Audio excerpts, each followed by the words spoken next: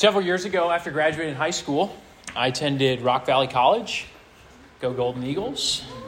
It's actually a great program. So if you're not sure what you're going to do, seniors, it's a good bet. While I was there, one of the most interesting classes I took was philosophy.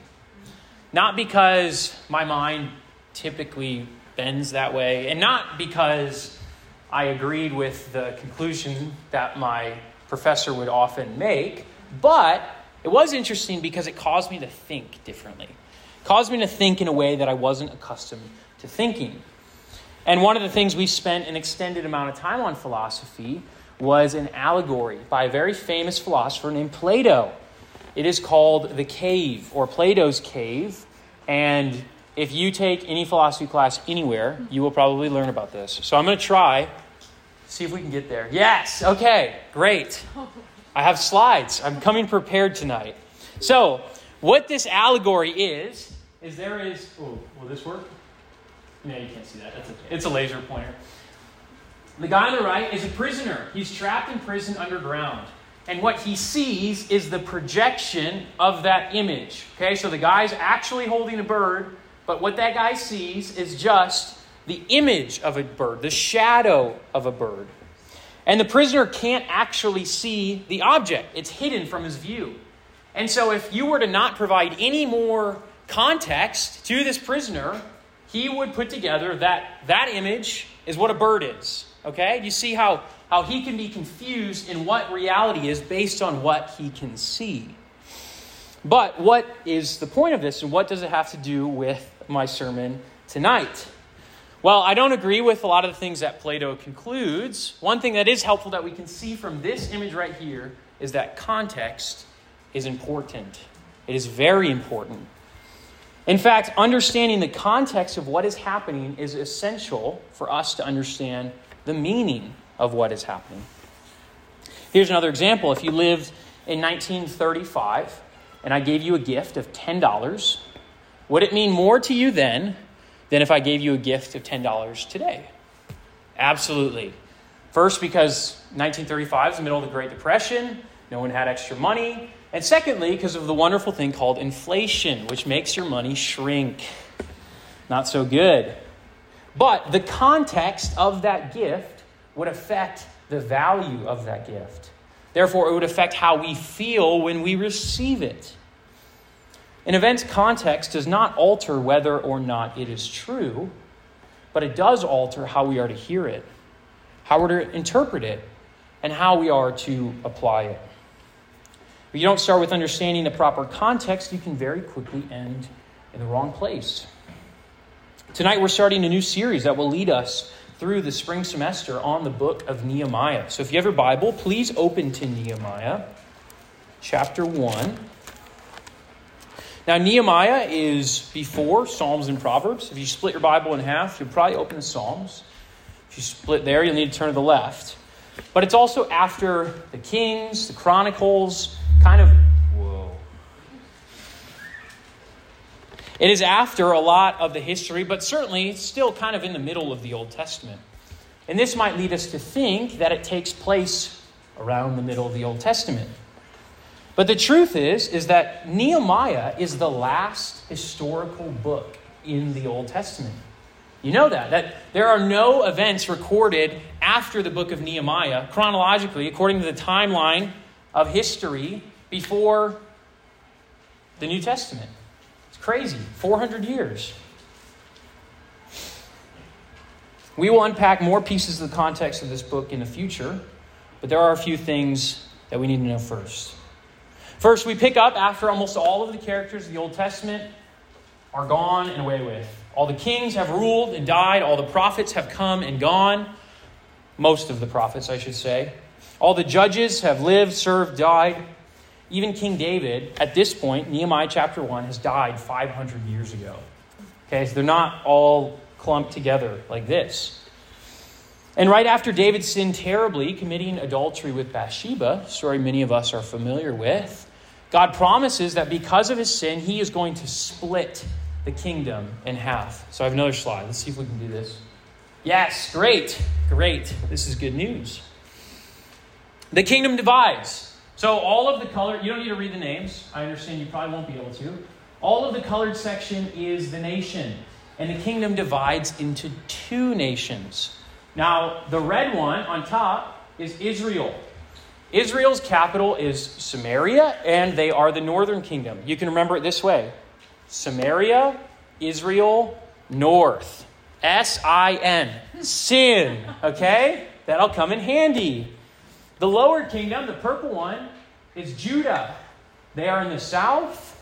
That is Judah. Their capital is Jerusalem. Their acronym doesn't matter. You will not be quizzed on this, but I hope it helps. Just keep it in your mind. Both the kingdoms have a line of kings that all fall short, even of David, who certainly was not perfect, but they're all less than him. They're not as good. The kingdoms are plagued with sin, rebellion, all manners of unrighteousness, and the people are stiff-necked, hard-headed, and slow to repent. If you had to guess, based on the acronym I gave you, which was the better kingdom? Anyone? Judah. Israel was not the better kingdom. That is the correct answer. But the truth is that Judah wasn't a great nation either. They were just comparatively better in a head-to-head battle. That's like me saying the Chicago Bulls are not a very good basketball team this year.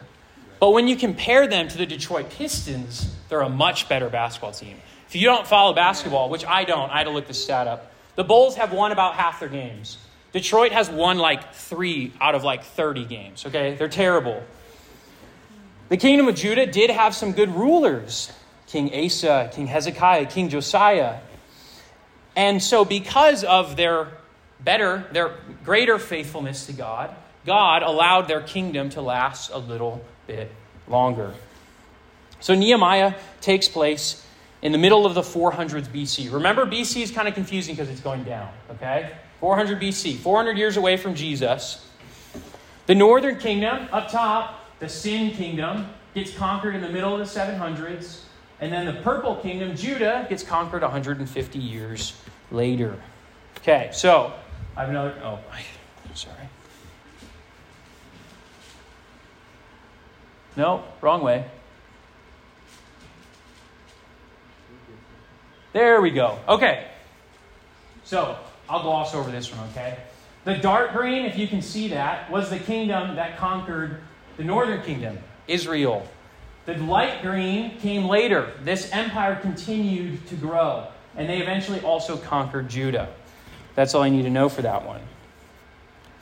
In the conquering of Jerusalem, the southern kingdom, the kingdom of Babylon, took all the best people, all the cultural elites. So think about this. There's this little city left. Everything else is surrounded. It's gone. It's pillaged. It's captured by the enemy. Finally, they take over God's city, Jerusalem.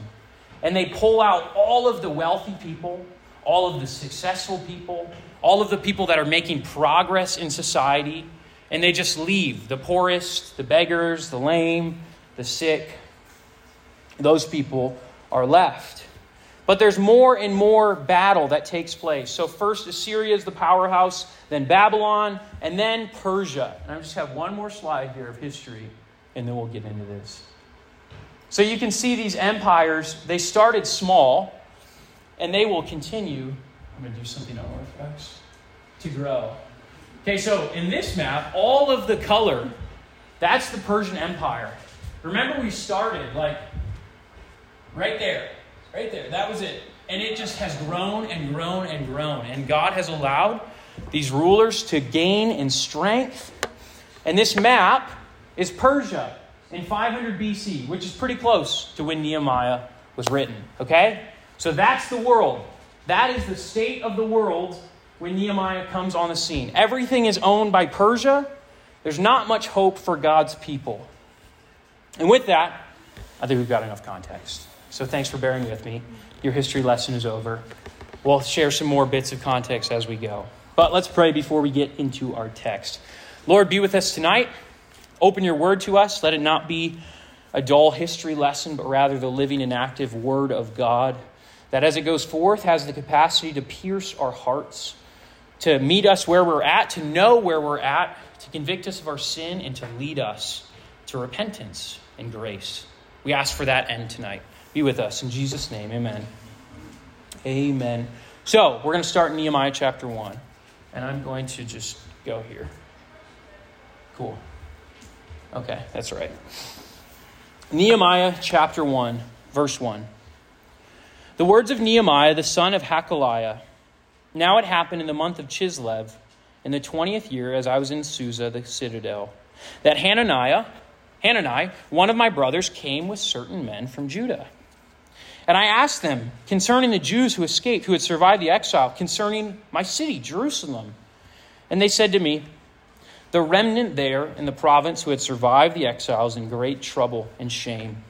The wall of Jerusalem is broken down and its gates are destroyed by fire. Nehemiah, the son of Hakaliah, which name literally translates to wait on God. It's pretty prophetic.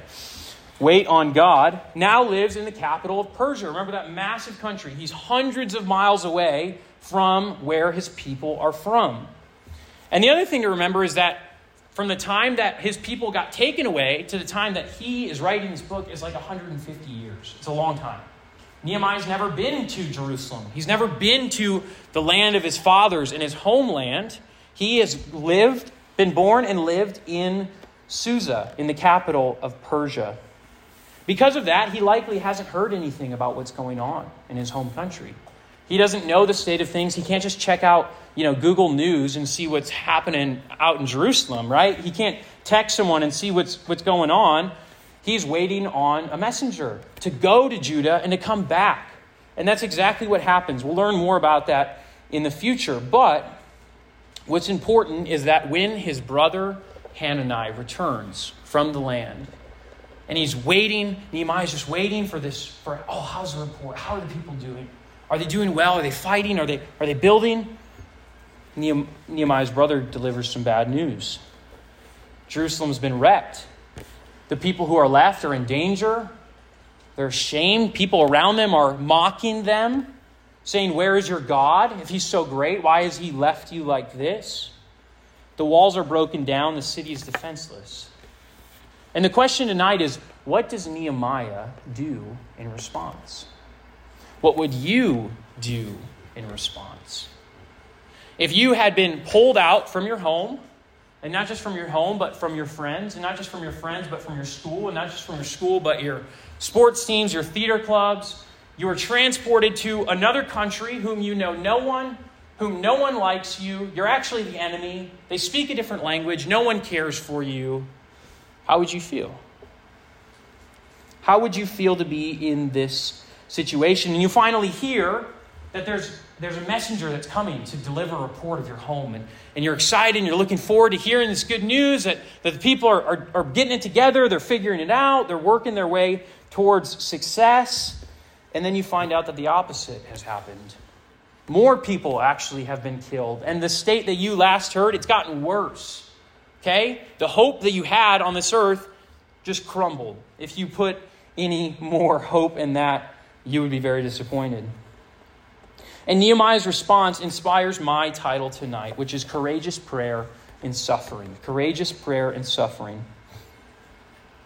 Nehemiah sets forth a godly example for what it looks like to pray. And not just to offer up a few words to God when you need some help, but to pray boldly and passionately to the Lord, the God of heaven. I don't know the pressures and the trials that you are facing. Don't know what you're walking through at home, in the halls at school. I don't know all of those things, and I'm sure some of those things are very, very hard. But I do find hope when I read this passage. And I pray that you will tonight as well, to see this great biblical model of prayer, of how we're to bring our needs to the Lord. My aim tonight is to show you, according to this text, what our prayer should look like. What should it be characterized by? Let's look at verse 4. As soon as Nehemiah hears the report, I heard these words, I sat down and wept and mourned for days. And I continued fasting and praying before the God of heaven. My first point, courageous prayer and suffering recognizes reality.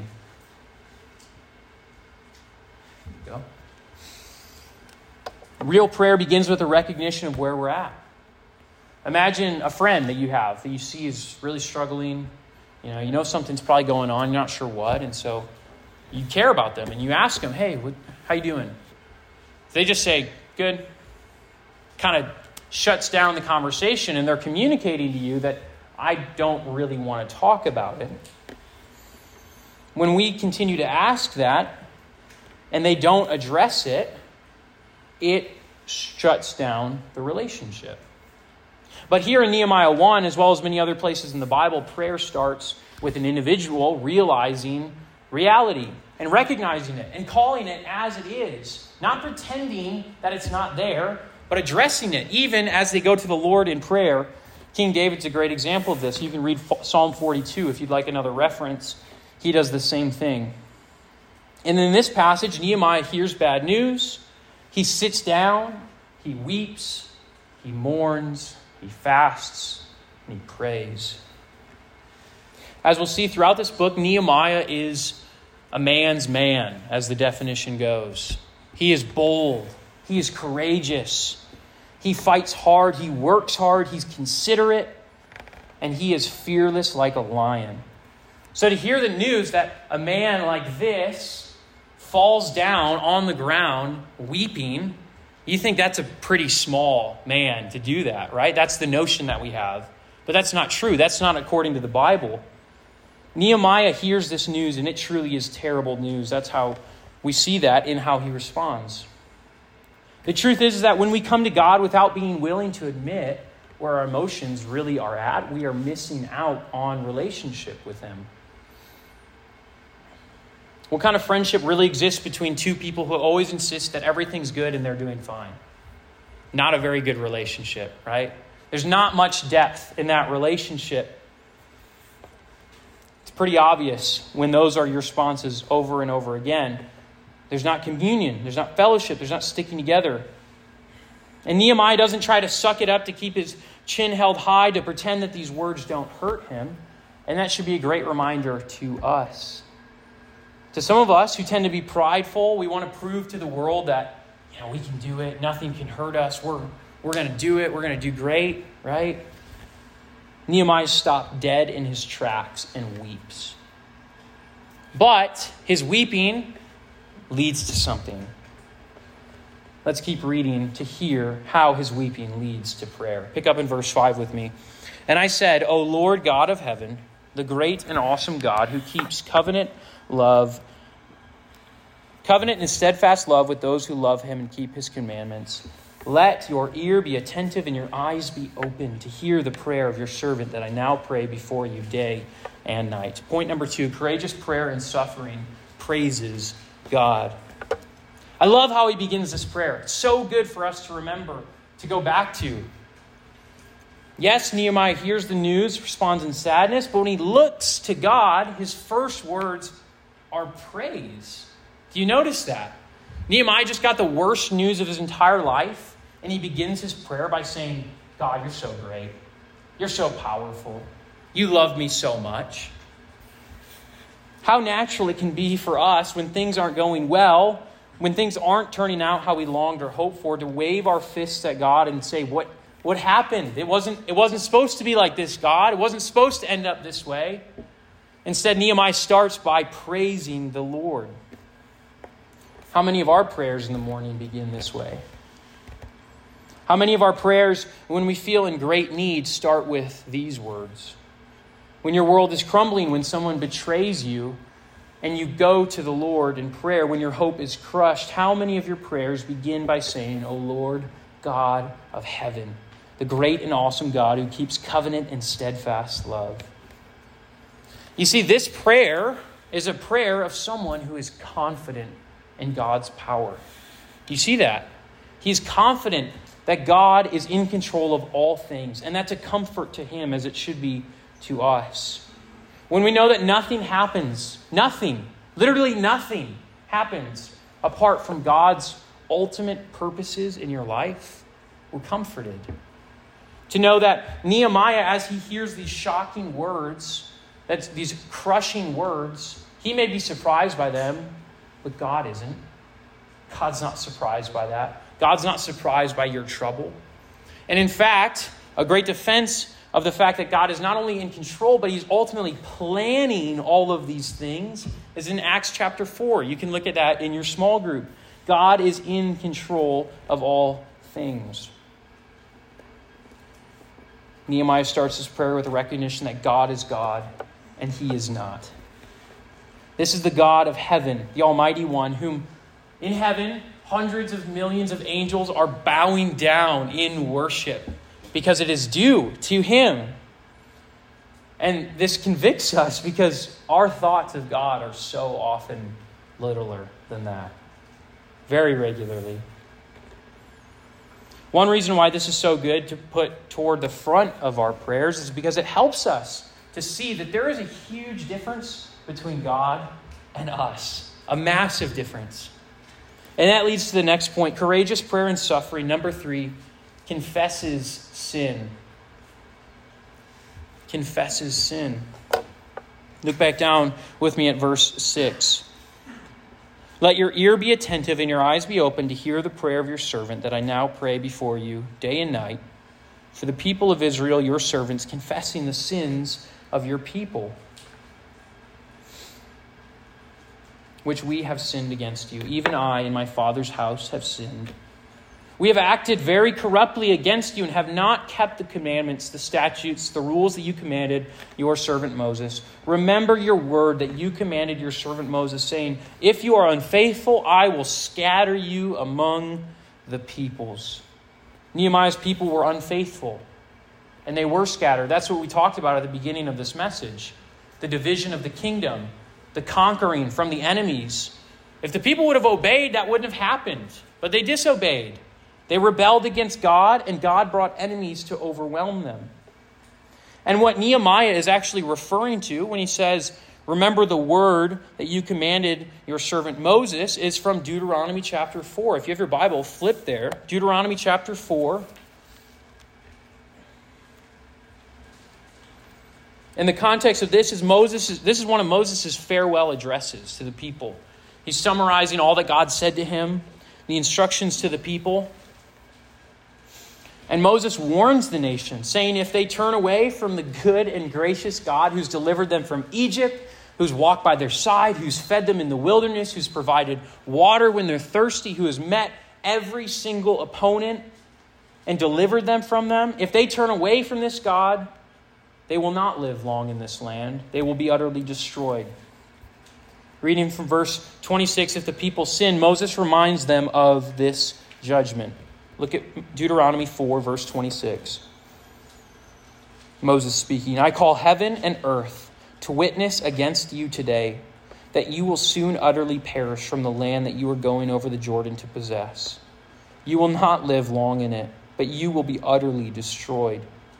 And the Lord will scatter you among the peoples, and you will be left few in number among the nations where the Lord will drive you. And there you will serve gods of wood and stone, the work of human hands that neither see, nor hear, nor eat, nor smell. It will not be good news if you turn from the Lord. And that's exactly what the people of God did. Keep a bookmark or finger or card in this page. We're going to come back to it. But if we look back to Nehemiah, notice how Nehemiah confesses his sin. You see that he starts by saying, God, you're worthy of my praise. And then he admits his fault. And he starts with the nation. He says, we've sinned against you. We've turned away. But he doesn't stop there. He says, and I and my father's house have sinned. This is not a prayer that says, God, we're sorry for not doing good enough. Or, I'm sorry for the world who's living so sinfully. Or, oh, if only America could just get it together and start following what God said, we'd be doing better. Right? None of that. Those statements don't take responsibility for the sin. Nehemiah also doesn't try and blame shift the weight of his sin to someone else. We do this when we say prayers like this. God, I'm sorry that I got angry at my sister today, but can you help her see how annoying she is? God, I know I disobeyed my dad today, but he was wrong in his decision. He shouldn't have said that. would you help him to see his sin? Right? You see how it's kind of a confession, but it's really not. You're not taking ownership or accepting the weight of that sin. The whole purpose of those statements is to put the sin on someone else's back. But Nehemiah doesn't do this. He confesses we have sinned as a nation, and we have sinned personally. I have sinned personally. Confessing sin is hard, and it makes us uncomfortable because it recognizes and exposes the fact that we are weak and we need help. But it is the only way to genuine relationship and communion with God. Confession of our sin is the only way to genuine relationship and communion with God. Rosario Butterfield says it this way: you cannot bypass repentance and get to grace.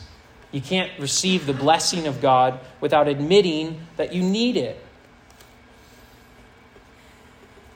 The Lord knows all that we do, and so it should not surprise us it should not scare us to confess to him. We're not sharing something that he doesn't know.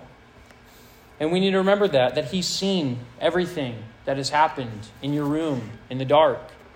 And he has seen every intention in your heart when you wear an immodest outfit. He has heard the words that go out like flattery to a friend, but really they're meant to cut down. He doesn't just watch the action. He doesn't just hear the words, but he can see the intention in your heart as those things are coming out of you. He sees right through us. So what then leads a person to raw, complete, unfiltered confession, acknowledgement of our sin? How does someone pray that courageously, especially while they're suffering? What's the key? Last point, number 4, we have to trust God's promises. Courageous prayer in suffering trusts God's promises. Let's read back from verse 8. Remember the word that you commanded your servant Moses, saying, if you are unfaithful, I will scatter you among the peoples. There's the judgment. But if you return to me and keep my commandments and do them, though your outcasts are in the uttermost parts of heaven, from there I will gather them and bring them to the place that I have chosen to make my name dwell there. Nehemiah is wrecked at the condition and the sin of his people, but what he reminds himself in his prayer is that we serve a God who is gracious and merciful, who accepts us when we confess our sin to him. He is faithful and just to forgive us of all unrighteousness. Nehemiah here is remembering the promise of God that says when we look to him by faith, we are welcomed home. No matter how far the enemy, our sin, has scattered us and has sent us away from God, we're brought home when we look to him by faith. Flip back to that passage in Deuteronomy 4. Verse 27, 28, tell the judgment. But read with me, verse 29. Deuteronomy 4:29. Moses gives the indictment, but then he says this. But from there. Thank God for the buts of the Bible. But from there, you will seek the Lord your God, and you will find him, if you search after him with all your heart, with all your soul. And when you are in tribulation, and all of these things come upon you in the latter days, this is good news, you will return to the Lord your God, and you will obey his voice. For the Lord your God is a merciful God. He will not leave you or destroy you or forget the covenant with your fathers that he swore to them. And though we are not the nation of Israel, this doesn't speak directly to us. We are members who believe in Jesus Christ of a better promise, a better covenant, the new covenant, which guarantees that if we look to the Lord in faith, he will bring us home. He will bring us to the chosen place, and he will dwell with us there. That's the picture in Revelation 21. And our God will be with us. He will dwell with us. If you've not trusted in this great hope, please do tonight. Don't leave before you admit and recognize my sin has left me far from God. And yet I trust in the promise of God that if I look to Jesus in faith, he will welcome me home. There's no sin that's separated me too far. There's no circumstance that's ostracized me too much. If I look to the Lord in faith, I will be called a child, a son, a daughter, and welcomed, not just to be on his team, but to be in his family. Know that the Lord pursues and welcomes homes the sinner and the outcast. And to the believer, do you feel discouraged in prayer? Do you feel like your words are just going up to empty air? No one listening? Do you long for the confidence to pray courageously like this? Well, pray in this way. Begin by recognizing your reality. Admit, this is where I'm at. And then ascribe glory to the Lord. Praise him for who he is. Thank him for what he's already done. For the character that he demonstrates to us. His goodness, his kindness, his mercy, his covenant love. Confess your sin to him, knowing that he is faithful to forgive you. And all the while, trust in God's promises that for those who trust in him, he's going to bring all the way home. All the way home. That is a great comfort to me. To know that when I sin, the Lord is faithful. And he will himself confirm, strengthen, establish, and restore me and bring me safely into his heavenly kingdom. And believer, that promise is for all of you tonight as well. I'll close with this. Nehemiah 1:10. He says of the people, "They are your servants and your people whom you have redeemed by your great power and by your strong hand." Praise the Lord that he is greater than all of our foes, even sin and death. Let's pray. Lord, thank you for your word, which nourishes us, which exposes our heart. Pray that hearts in this room, even going forward, would be melted by your word, convicted of their sin, and led to repentance. It is a grace, and it is a gift that is offered to us. Would you help us to receive that? Be with us as we discuss your word. In Jesus' name, amen. You are dismissed.